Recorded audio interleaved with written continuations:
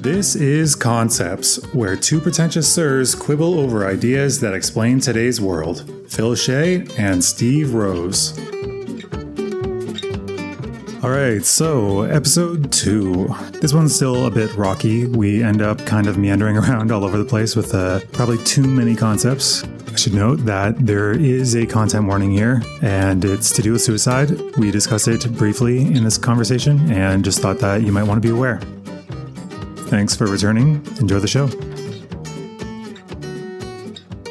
Today, we're going to be talking about language tricks. Originally, I was going to focus entirely on Poe's Law, but I got sidetracked and got interested in many areas that are sort of related, but are very topical for today, this particular time in history, if not any time in history, really. And so I'll start with Poe's Law and give a formal definition, because last time we meandered about quite a bit and didn't get to the point, so it didn't really pull people in. So what's the concept for today? Is it Poe's Law or is it language tricks? It's language tricks, I guess. Maybe obfuscation, or saying things without saying things, or saying things that you can have plausible deniability for. You'll see. I have a list at the beginning here after I define Poe's Law. Okay. To define Poe's Law is an adage of internet culture stating that without a clear indicator of the author's intent, it is impossible to create a parody of extreme views so obviously exaggerated that it cannot be mistaken by some readers for a sincere expression of the views being parodied. So basically, if you say something too extreme, then it will be unclear whether that's legitimately held beliefs or extreme parody of something, because it's been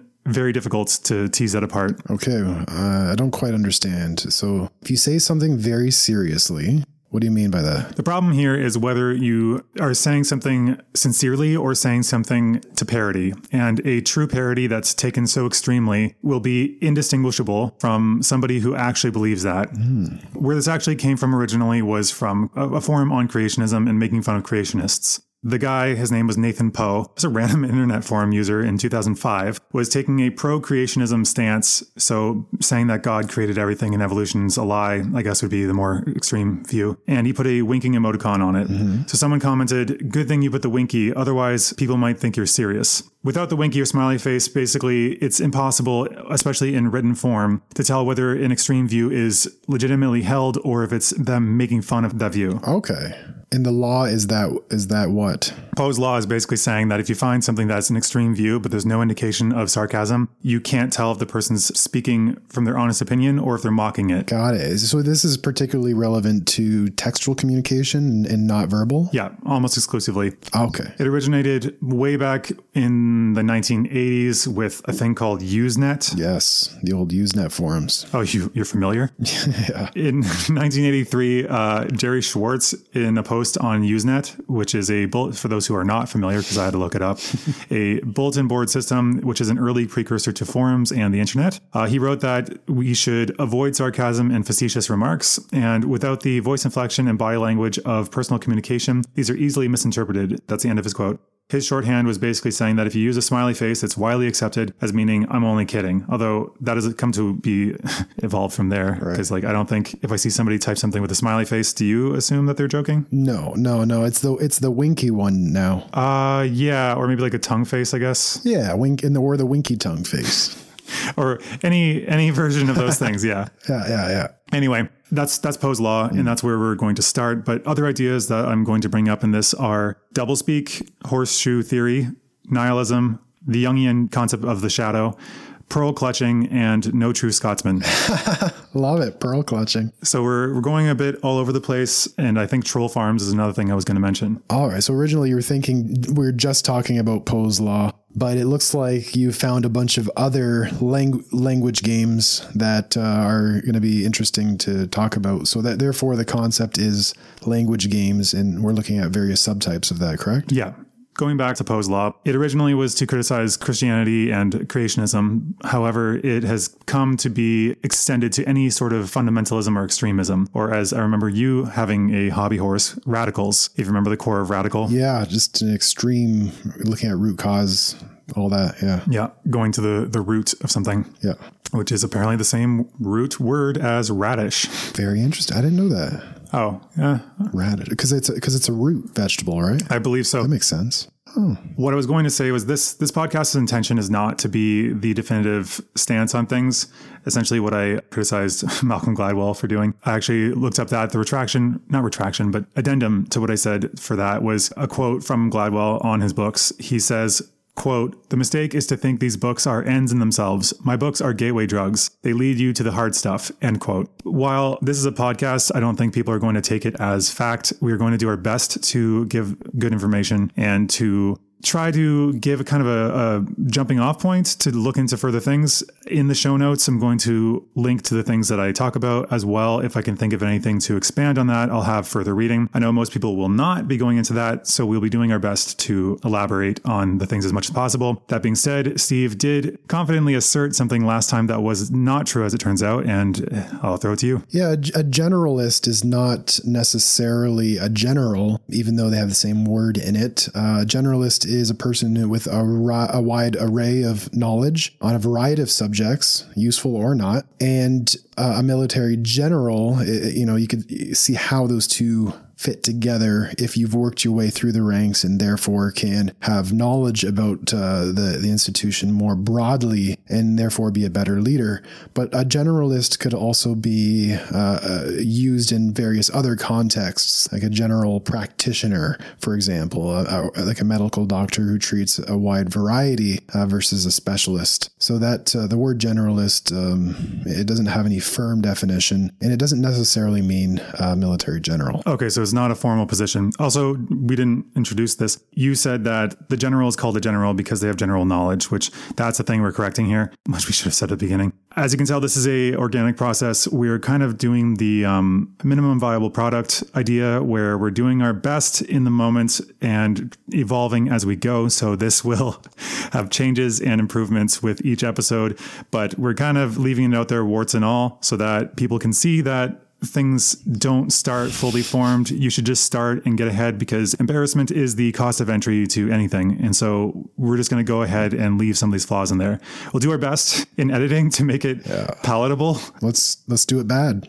Super embarrassed. Do it the best we can, not intentionally bad. I know. But so just to clarify your point there, you're saying that generalists are not a formal position. They're more just like an adjective added onto a position? Generalist is a broader term, not a specific official role within the military. Okay. So maybe somebody who's hopped around in various roles would be referred to as a generalist, but it's not a formal title. Yeah. Okay.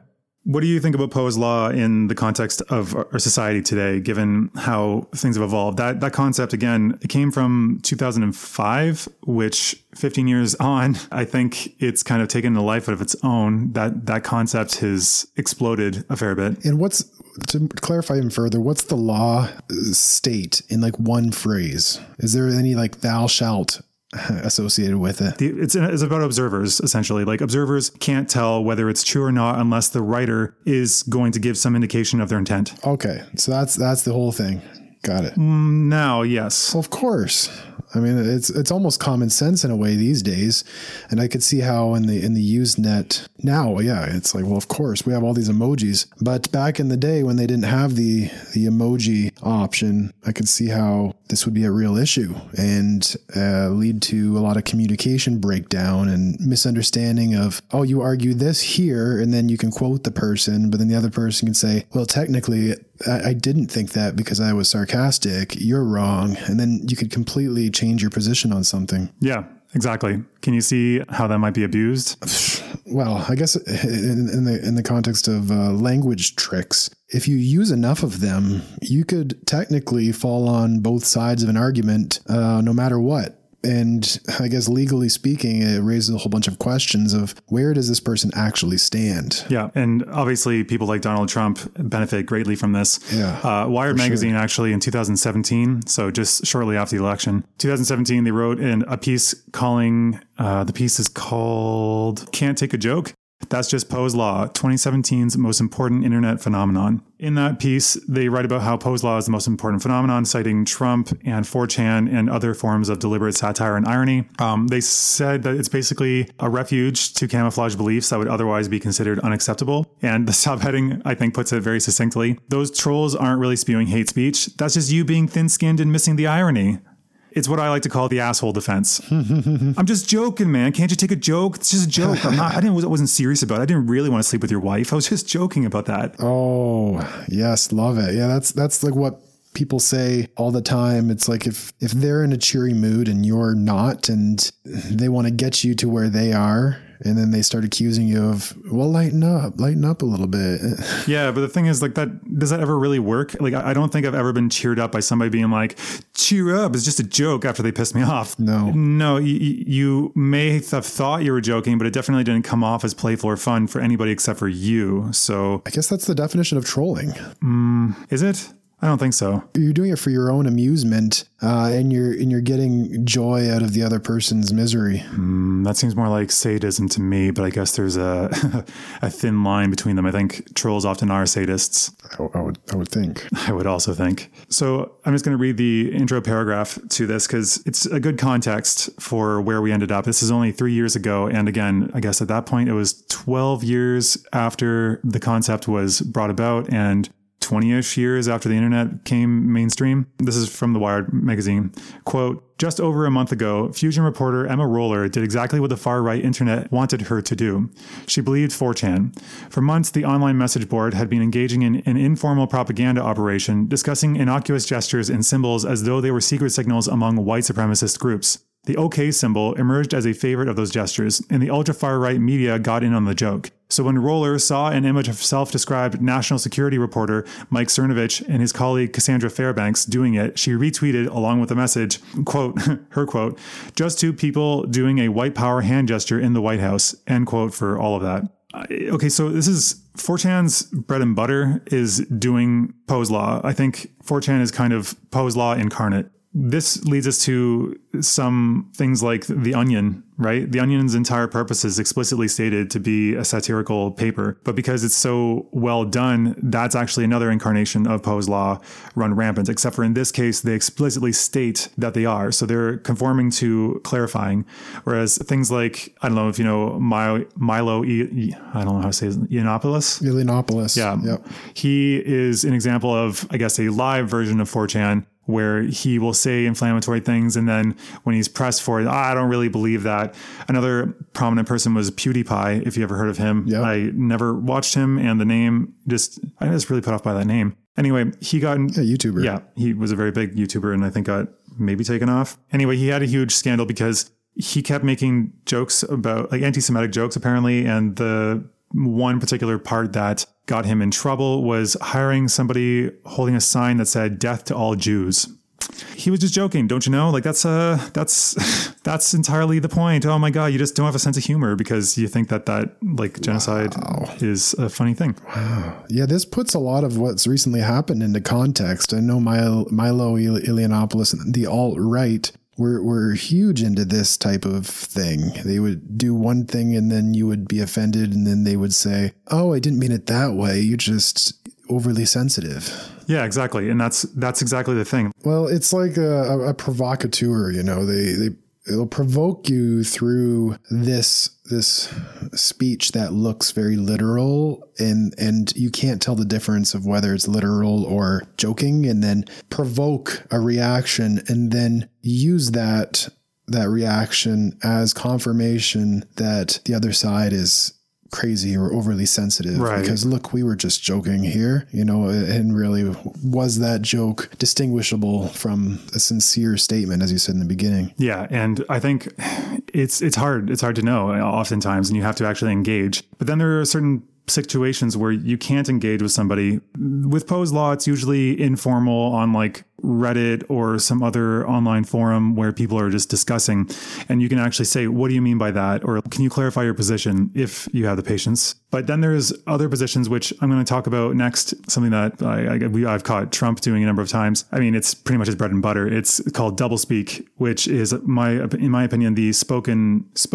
malignant relative of Poe's Law. Because Poe's Law, it's satire that it could be satire, it could be legitimate. Whereas doublespeak, it's usually saying something without saying something or lying without lying. It's usually used when somebody is wanting to portray a certain message, I guess, like the whole concept of dog whistling, or if they are compelled to speak on a particular topic, but they don't want to say exactly what the truth is. So they'll hide behind that. I'm going to quote from a book called Doublespeak by an author, William Lutz. He says doublespeak is, quote, language designed to evade responsibility, make the unpleasant appear pleasant, the unattractive appear attractive.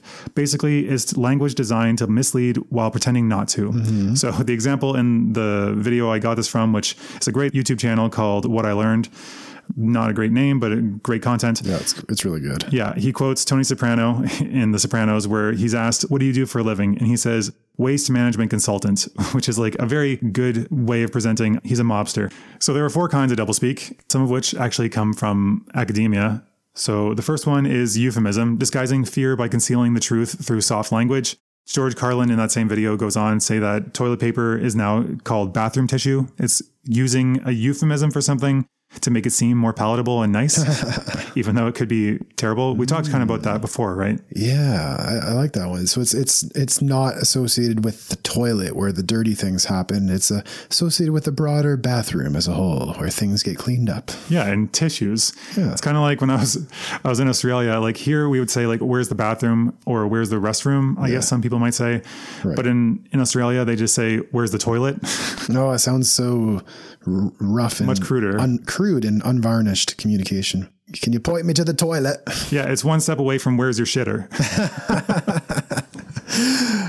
Which, I mean, we're all just saying the same thing and it's understood. It's just, Nice.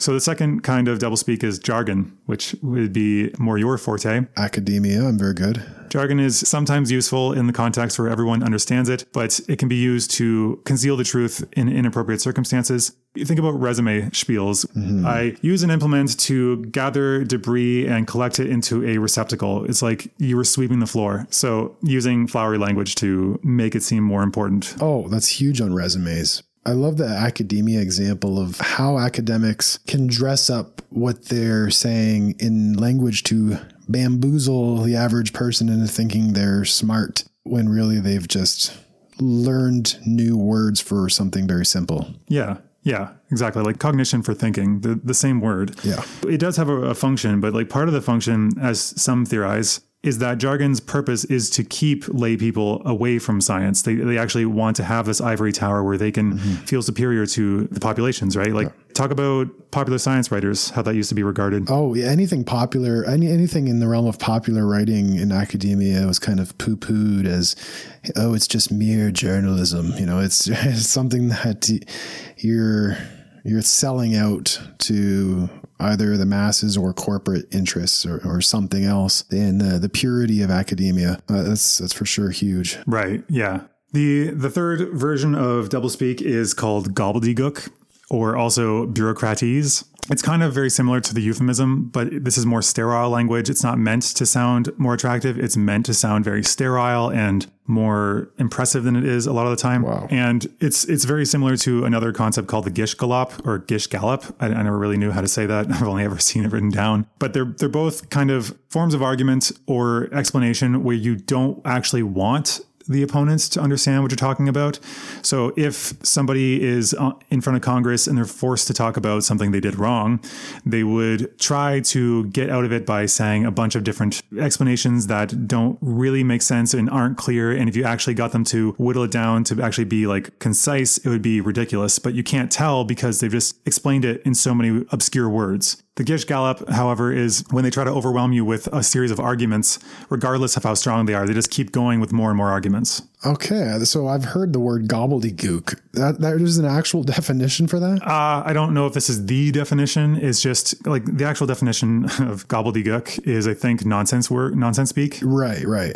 Okay, so I see how this applies now to the politician speak. It's yes or no. Have you engaged in unethical acts with so-and-so? And the politician will say, the ethics commissioner has been perusing the documents regarding the ethics of so-and-so, and the people expect us to govern them in this way. And that's what we will do. And we will focus on this other thing. Right. If you want an actual real world example. Yeah. Going back to Bill Clinton with the whole Monica Lewinsky scandal, I guess you could probably say this is probably a form of gobbledygook. he tried to argue about what the definition of the word is. Ooh. So he said, he's used it in a contraction, but he said, there's nothing going on between us. So there is nothing going on between us. And so then when he was pressed on that, he says, quote, it depends on what the meaning of the word is. If is means is and never has been, that is one thing. If it means there is none, there was a completely true statement. If it means that it is not currently happening as an is in the present, you would also be telling the truth. Right, exactly. That's, I think, the angle he's going for. But to end the quote. Wow. Quote, now, if someone had asked me on that day, are you having any kind of sexual relations with Miss Lewinsky? That is, asked me a question in the present tense, I would have said no. And it would have been completely true. End quote. Because he's not currently. Because as the person's asking that question, she would have to be currently doing that to him for him to say yeah. She would have to be doing something at that exact moment. Yes. Yeah. At that exact moment that the question's asked. Right. So that's an example of that. Oh, wow. That's crafty. Wow. He didn't really get, he got away with it sort of, but not really. I think he was still impeached, wasn't he? Yeah. And he stepped down. And again, there's apparently a difference, which we've learned from this current president who has been impeached already. It does not necessarily mean a removal from office. No. So, and the current president was only impeached by the House, not the Senate. Right. He got shot down there. So, the problem with our current situation is that we're not constitutional lawyers, and also we're not even American. So we're expected to understand what these things mean and discuss them because they still affect us despite not living in that country. Yeah. I wonder how many Americans can talk this eloquently about Canadian politics. None. Eloquently. Man, I can't even talk about Canadian politics this informed, I think, because it's not as, in a good way, it's not as much of a show. It's not meant to be entertainment, which is kind of how we got to our current situation with the States. Anyway, moving on to the fourth definition of doublespeak. Yeah. It's not a one-word one, this one. It's more just inflated language. It's designed to make the simple seem complex or to give an air of importance to people, things, or situations. So it's kind of also mixed in with, it's probably closer to what I said when I was talking about the job, the sweeping the floor. Like you're taking a bunch of words to inflate what he's doing. And Tony Soprano's example of waste management consultant, that's what he is kind of doing there. As well as a mix of euphemism, because I guess he could be saying that he's taking out the waste to society. I guess a cop could also call their job that. Right. If they were crude enough, not saying, actually, that's pretty far. I don't mean to say that they are always right, of course, especially in the current context.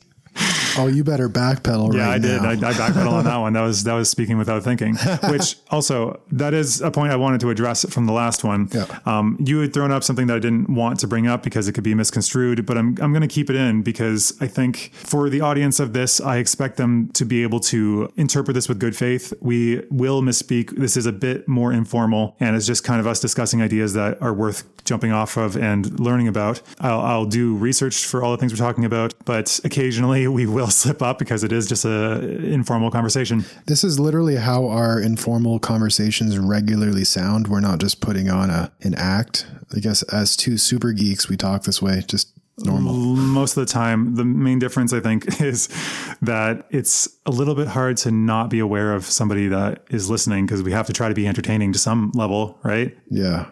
Not just talking for the sake of talking. So, as your parents like to describe us as. So what is the next concept? Okay, well, I'm not going to jump off just yet, but thank you for priming that. That video goes on to talk about how it's not, and this is directly related to your expertise, it's not what you say, it's what they hear. That's the most important thing. So one example is gambling is a vice. Gaming is a choice. Gaming was a rebranding of gambling. Do you know much about this? Oh, 100%. This is something that I've thought about actually working in a casino in a problem gambling environment, problem gambling, I guess, type of role where the word gaming is used to make it sound more socially acceptable. Right. Yeah. No, that's a real thing that I've thought about. The next example I had of that was estate tax versus death tax. So originally it was intended to stop, right? Originally it was intended to stop old money, super wealthy families from ruling society as an elite, such as what happened in England for a long time and may still be happening now. So the US had installed this, but the rich obviously didn't like that. So they decided to go from something that not everyone is familiar with, such as an estate. Some people may not know exactly what that means. Instead, it made it a concept that everyone understands. Everyone dies. Everyone knows what death is. And so they framed it as a punishment for simply dying. So I don't want to be punished for dying, but that's not what its intention is. It doesn't affect most people. Yet, as I think it was put, America is a country full of people who have not yet become millionaires, but they all assume they might be affected by these things that only affect the super wealthy. No, I love that rebranding. The estate tax is being rebranded the death tax. Yeah. The next concept, as you were asking about, is pearl clutching. Are you familiar with pearl clutching? That's the one I want to talk about. Okay, go for it. I don't know what it is, but I like the name of it. And it reminds me of the old clutch my pearls type of, kind of the old South morality associated with femininity as this purity and just this vulgar thing. That's the image that comes to mind. I guess you're talking about the image of the Southern kind of woman. So what kind of woman would be wearing these? Because obviously men don't tend to wear pearls. So what kind of woman? What status or demographic? I'm getting a upper class type of picture, a politician's wife. Potentially, often probably a conservative, more likely. Right. It's embodied by the woman on The Simpsons who always yells, "Will somebody think of the children?" Yes. Won't somebody think of the children? Yes. It's, quote, being shocked by something once salacious that should now be seen as commonplace, like sex. And it's ubiquitous on blog posts, especially in media geared towards women. That last part is added by a Slate article on how it's becoming a feminist cliche. It's becoming a sort of witch hunt. All of these, by the way, it's difficult. If you're not able to interact with the person and actually get them to clarify their point, it can be hard to tell whether it's true or not. And you end up with witch hunts of people saying, oh, she's just pearl clutching. Like maybe somebody's holding a true belief, a sincerely held belief, as they're called, about how moral decay is affecting children because people are having sex in the streets. Like if that's literally happening, then it's fair to criticize it, right? And people at that time in these forums, apparently, it's becoming this thing where if you were to express that kind of alteration to the social fabric, if you were to say that is a bad thing, then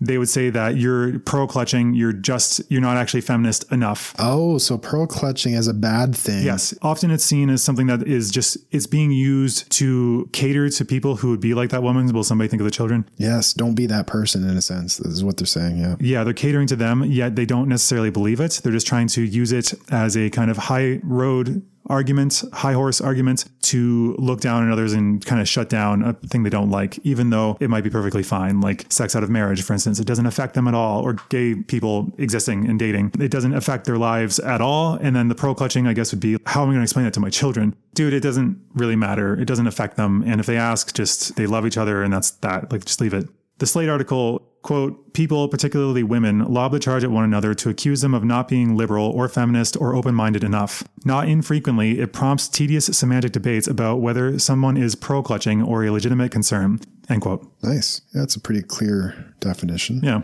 Good. Very good. I try to streamline these things a bit more than last time. Hopefully it comes out in the end result. The definition is received. Good. Okay, so I'm going to talk about some, I guess, Poe's Law. I guess I still have some extra things to say about that, but all of these things kind of mix together where it's unclear about the actual intended meaning. It kind of has a breakdown in good faith discussions, right? Because this weird event happened online where I was talking about suicide. We were talking about how the suicide rate for men is much higher. And one explanation for that I explained was that some research shows that men tend to take more violent routes. They tend to shoot themselves. Yeah. And if you shoot yourself, you tend to die much faster. It's much harder to save you. Yeah. And so there's no going back. Whereas women are more likely to do something like slit their wrists. Yeah. Man, we should definitely do probably a content warning at the beginning of this post. So they're more likely to do slower routes, like take pills. And with pills, it takes hours and hours to actually die, giving a larger window of opportunity for somebody to discover and help the person to stop them. And so somehow, after just explaining that, I'm not taking any moral value on that. Like, they're both things that need to be addressed, of course. But they took that and thought that I was saying that who cares that men are more successful, or that I thought that men were better. I don't know exactly. It didn't have anything to do with what I said, more to do with what they were thinking, I guess. And I said, that's not what I meant. And they told me I was wrong. They told me I was wrong about my intentions. Oh, So instead of being able to clarify what you actually meant, it was kind of an attempt to shut you down and just say, you're wrong, no matter what. Yeah. And I'm like, dude, I'm telling you that is not the correct interpretation of what I meant. Maybe I misspoke. Maybe it wasn't clear enough. Although in that case, I definitely was. But give me an opportunity to try to rehash this. And I guess you could just ignore these things. But I tend to try to have a civil discussion with people online as maybe a model for other people to see. Like I try to model in my behavior on what I hope others would do. That whole trite quote, be the change you want to see in the world. And I also find with internet discussions in particular, I'm doing it for the audience. I don't want somebody to walk away and think that this person's behavior is appropriate or the way it should be, and that we can still have civil discussions if we try. Okay. But I mean, maybe that's a lost cause. No, I like that, the value in that. And I think the reason why we're looking at these language tricks is for that purpose, and in being able to better identify when someone is using something like this, or when we ourselves are falling into these types of language games. So I think this is useful. Good. Hopefully people agree with that. Some people regard these approaches, I guess you could say this is more embracing irony, because Rick and Morty, for example, I don't think you've watched the show. I've seen it. But Rick and Morty, oh, you have? Oh, surprise. Ooh. So it's deeply ironic and irreverent and nihilistic in its core, which is actually where some people believe that Poe's law and these kinds of doublespeak and media manipulation, public opinion manipulation can lead us to, where everything is a joke and nothing actually matters. Mm-hmm. So you just say whatever you want. Like the whole PewDiePie kind of took that defense because he was just saying, oh, it's just a joke. And people were saying that obviously it seemed like it could be a dangerous joke to be making continually, given recent centuries. Mm-hmm. Rick and Morty is a good example of nihilism. I think that's kind of how I was kind of segueing to that. It's just a side tangent. I had this struggle myself where if you zoom out far enough, nothing does matter, right? Like if you go with Rick's perspective, he has unlimited dimensions and it can go literally anywhere in space, any given moment. If people die, he can go to another dimension and find that same person that's still alive with all the same memories. So for him, like nothing does matter. There is no reason to anything. Yeah. And so what's the answer here? Is are we ending off on nihilism as a virtue, or is it something to be fought against? No, we're not ending yet. And it's not the answer. The answer, I think, is to zoom in more. That's what I had to do, because earlier in life, I was trying to figure out what I wanted to do. And I think I wanted to make a difference, a positive difference in some respect. But it was hard to define, because if you look at the entire world, even if we destroy the entire Earth, let's say, the universe won't necessarily even notice. It'll be a blip, nothing really. Carl Sagan's pale blue dot is just this one dot that just is now no longer there. However, to all of us on the planet, it matters tremendously. And so I think zooming in on practical things like little acts of kindness and actually relating with people and being genuine, what comes along with that irony and embracement of irony is that they kind of see sincerity as this uncool, undesirable thing that they kind of sneer at and mock. But that often is just a defense mechanism, because these people are afraid of being rejected themselves, right? So instead they reject other people continually. Okay. Yeah, no, I see that. So nihilism as almost an insecurity. It's like I'm not feeling secure enough to own my beliefs. Therefore, I will use all of these language tricks and Poe's law or whatever it may be to hide what I'm actually saying. And it's really hiding under the language, as you said before. And in that insecurity, nothing matters. And there's no kind of nobility or desire to genuinely connect with someone. It's just a bunch of games of words and lightly tossing around this or that phrase, closing people down and not being open to discussion. Right. And I think kind of similar to the popularity of the Big Bang Theory, in my opinion, it's mocking intelligent people in a way that doesn't require any real thought by the audience. So you can feel superior to people without ever having to do anything by being ironic and condescending. Like somebody who is a judge or a critic can feel good about themselves without ever putting themselves out there, just panning anything that comes along. And what's the connection to the Big Bang Theory? Oh, Big Bang Theory is a show where they originally was supposed to be a comedy for smart people about nerd culture, but ended up being a mainstream comedy for general audiences, mocking nerd culture and often not even getting it right. Right. Got it. Yes. And how does that connect to the broader topic? the ability to condemn something without ever having to do any real effort or work on your own part. Being ironic and nihilistic all the time gives you this position of looking down on others without actually having a platform. You're basically floating, looking down at people, and you never actually contributed anything. You never put yourself out there. You never did any real work to take something down. You just basically said, that's bad, that's shitty, and then you laugh at it and you feel good about yourself. And I think I'm tying this back to the lack of sincerity and how we've moved more towards nihilism and mockery and Poe's law, often not sincerely putting out our own beliefs because it's something that will just be derided. Yes. Got it. Now that was a perfect connection between all of those things. And I see the overarching theme and then how it connects. And it's almost a social trend these days. And I saw this wave coming around really when I was in grad school. It was building significantly between like 2011 and 2015, where, you know, people were talking about hipster culture a lot back then. We don't really talk about hipsters so much in 2021, but it was a term that was really thrown around a lot back around 2015. And if to be part of this kind of cool hipster type culture, you couldn't really say anything sincere, but you would just kind of lightly hold the beliefs you were saying. And even displays of emotion, if you showed that you were like passionate and super into something, it was not seen as being cool. You'd have to kind of have a humor about everything and laugh things off and not really be overly invested in something. It seems very adolescent hearing you talk about it, because that's being a teenager.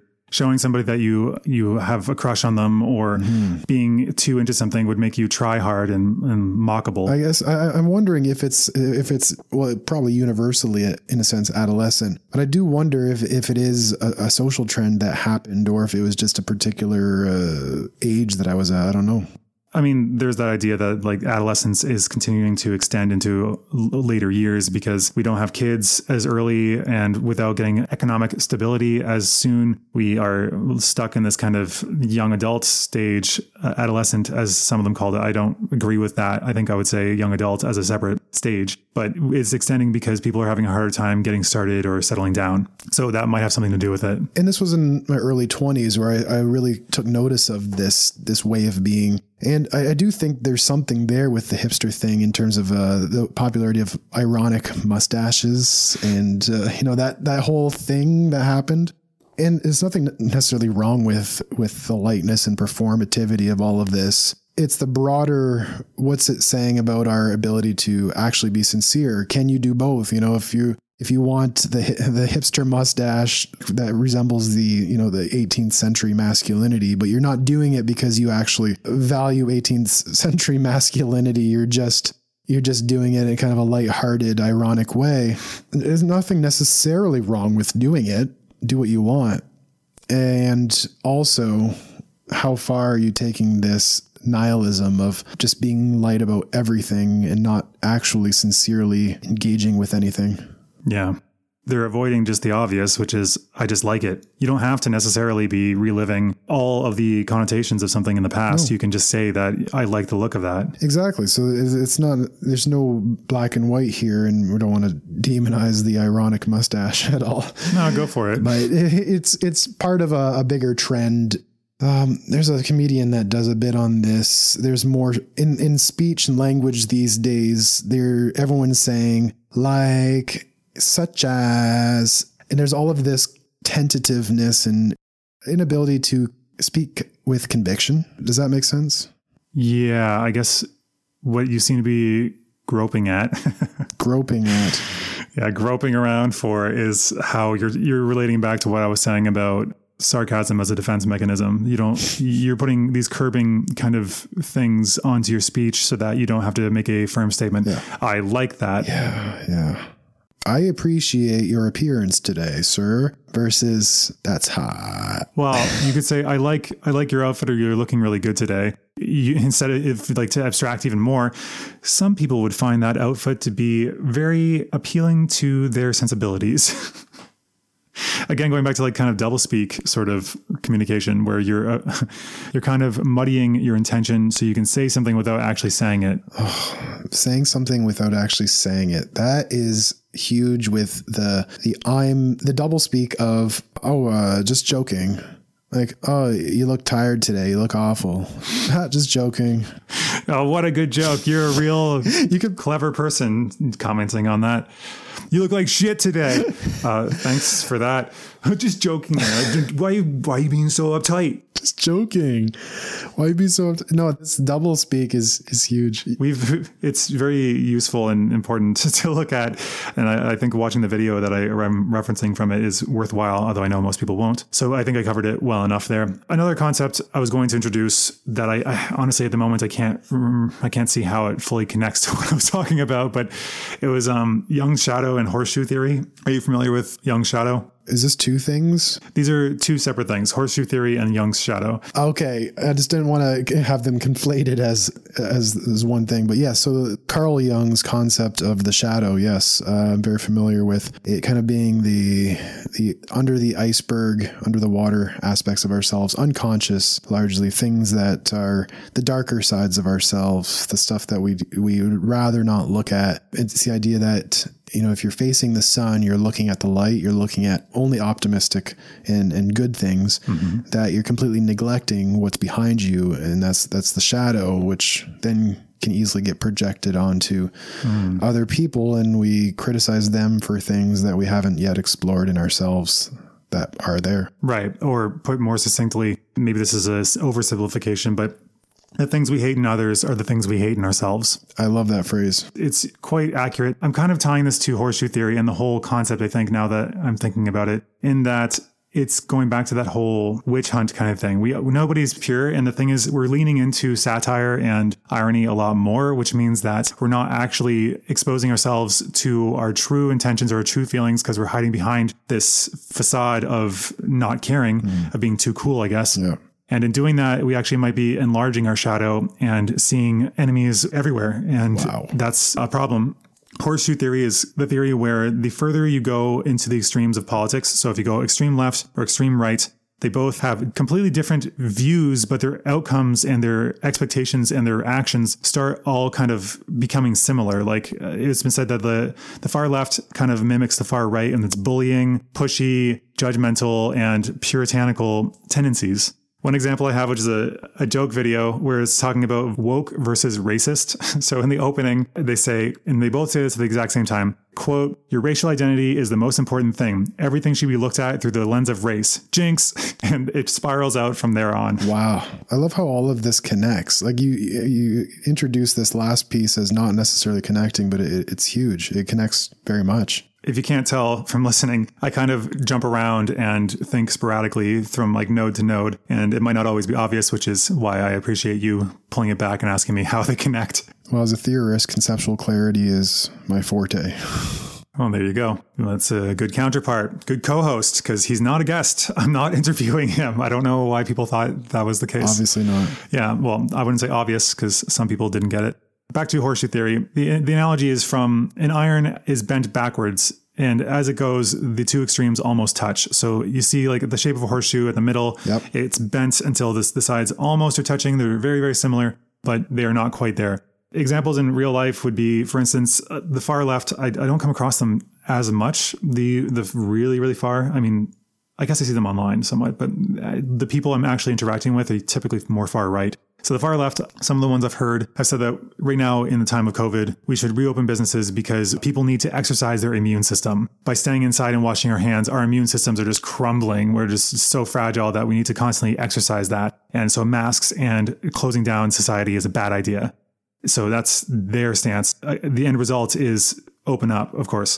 Then the far right is saying that COVID's a conspiracy to control people, and it's actually just the media trumping this thing up that's actually not a thing. So we should open up. Yeah. The conclusion's the same, but they're insane in different ways, right? Right. The conclusion's the same. It's just how they got there. Which is different. Right. And this kind of relates to, again, I was going to mention the no true Scotsman fallacy, which is a common fallacy about purity.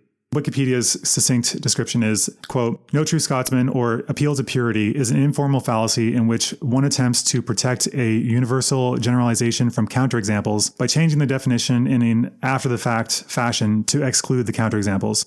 If you're saying, for example, the thing I was talking about, feminists and pearl clutching, if one person says something that others find to be a little bit too conservative for their liking, they would say, but they're not a true feminist because they don't conform to whatever shifting goalpost that particular speaker wants to define it as.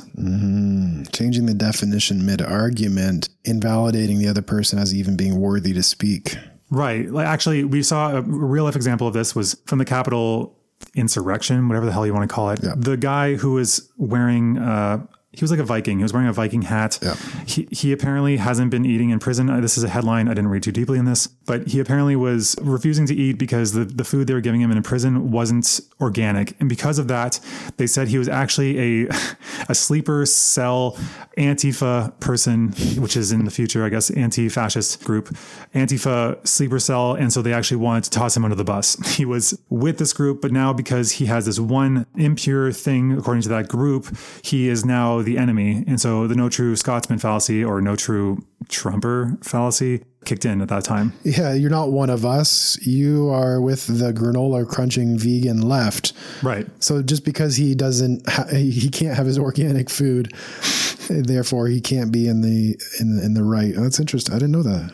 Yeah. But the thing is, you and I, more so probably me, are kind of running that risk as well here in this conversation, because this concept I've been talking about recently, I'm calling it wrestling with ghosts, which is you think somebody's saying something even though they didn't say it. So I kind of did that a little bit with the pickup thing last podcast episode. The risk we're running right now is that we will be seen as impure because we are constantly talking about things from a more moderate perspective. Yes. I have some firm stances, but I think that the left is right on certain things and the right is right on certain things. Yes. And by saying to an audience, oh, this point to the right is correct, they will automatically see you as possibly being too impure for their stance, and they'll demonize you and say that you're an alt-right, which has happened a lot. Got it. Yes. But if you say something that is more left-leaning, like, I don't know, organic food is probably better for you than non-organic food, then the right would see you as some sort of snowflake. And that's because they're basically cults at that point. They see you as impure, and if you say something in the middle, then that's it. And again, this whole podcast is, I'm going to keep referencing it, I guess, breaking the fourth wall. I think it's important that we have these discussions. Sometimes the one side has it more right and the other side sometimes has it the more right as well. And you shouldn't just stick with a side purely because that's what your side says. This is a really nice little manifesto episode in a sense. The first one, we talked a lot more about our biographical backgrounds, which I think is nice. And this one, I think, adds to the spirit of what we're doing, the virtues of it, the code of ethics or manifesto or however you want to define it. It really is the whole purpose of the discussions, which is to paint reality in a more complex way and to hold up the value of being open and having civil dialogue that's well-intentioned, and that we don't necessarily have to have a discussion for the purpose of being right, but to actually find genuine truth. And truth is messy. It's not all on one side or the other side. And I think these definitions really come to a place of where we want to take all of our conversations. Right. And that's why I chose Poe's Law as our second one. If you notice, I'm trying to plan out the concepts so it actually makes sense to continue forward with the podcast. It's unfortunate that our last episode was a bit more squidgy. This one, I think, is also kind of a bit all over the place, but we're getting better. But I like that you're talking about truth, because the last thing I wanted to talk about was troll farms and what they call the post-truth society. I don't like the whole post-truth society thing, because at what point did we reach optimal enlightenment where everyone knew the truth? There's always been propaganda and smokes and mirrors and ways to control the masses. So I don't think that that's even an accurate term. But I think troll farms, are you familiar with troll farms? Not particularly. Okay, so troll farms are a concept that's apparently, and fact check me on this, please, apparently is a thing that's happening in particular countries like Russia, for example, where apparently they have buildings of essentially media companies. Oh, yes. Yeah, their entire purpose is to put out misleading or propagandistic ideas that they're trying to infiltrate the English internet with ideas that are more favorable to whatever their ends are. Who knows what those may be. But they apparently have large budgets and their best English speakers working on these things. The reason I'm bringing them up is because when it comes to Poe's Law and these purity things, they amp that up. They raise the temperature in a number of ways where they will start throwing those kinds of accusations. And I think it's best, even if we assume everyone is genuine, if somebody starts throwing accusations of somebody being ingenuine, I think we need to challenge the accusation and let the person try to explain somewhat. That's kind of a slippery slope, because like, let's imagine we gave Trump an explanation, a time to explain right now. He is so slippery that he might just continue obfuscating. I guess you would actually need to have a discussion where you'd say, what do you mean by that? Can you clarify this? Press them to actually do it. I think that's where he fails. That's actually my takeaway from this whole discussion. From troll farms and Milo Yiannopoulos and Trump and other organized crime-like bosses, the nihilism has real effects on the world. And the reason I wanted to wander around between these bad faith forms of speech is because it's actually really warping and dementing our life right now, right? The takeaway, I think the only solution is in that situation, like that person when we were talking about suicide, if he had let me explain, I could have probably brought him around. But if the person either doesn't want an explanation or the other person won't give an explanation or says, if you don't get it, then you're never going to get it, then we can pretty fairly assume it's a bad faith tactic and that they're actually a coward hiding behind ambiguity.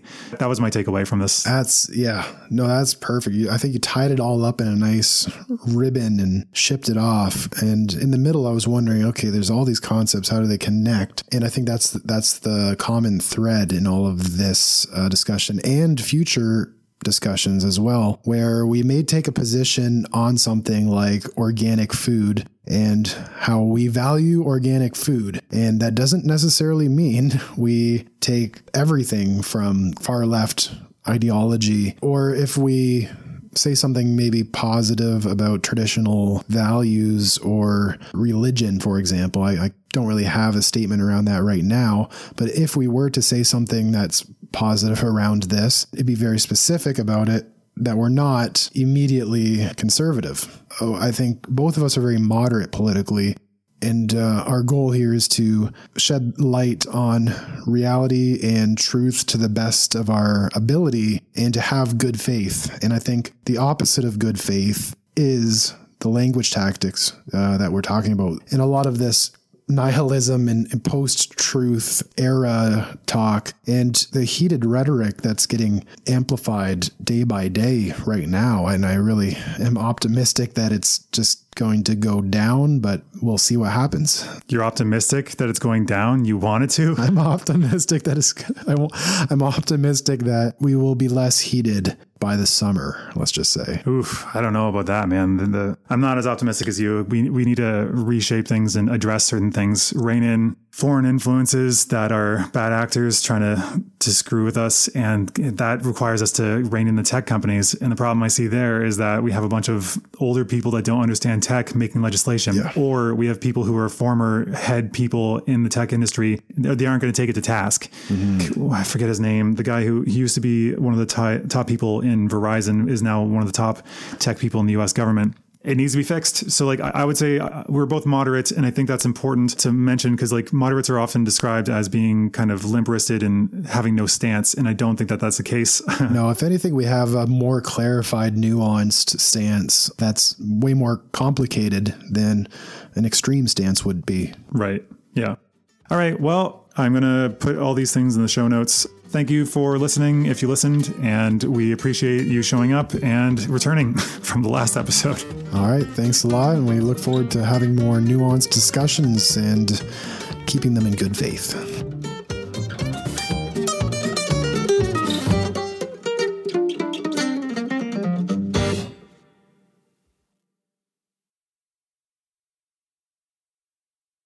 The Socially Adept Podcast. That would not be us. Well, apparently I'm socially adept. Podcast. Yeah, that's totally us. Apparently I'm a real boy. I'm a real person now. So no. We didn't agree to that. We said that you were almost a real boy. Well, nobody's noticing yet, so I'm passing.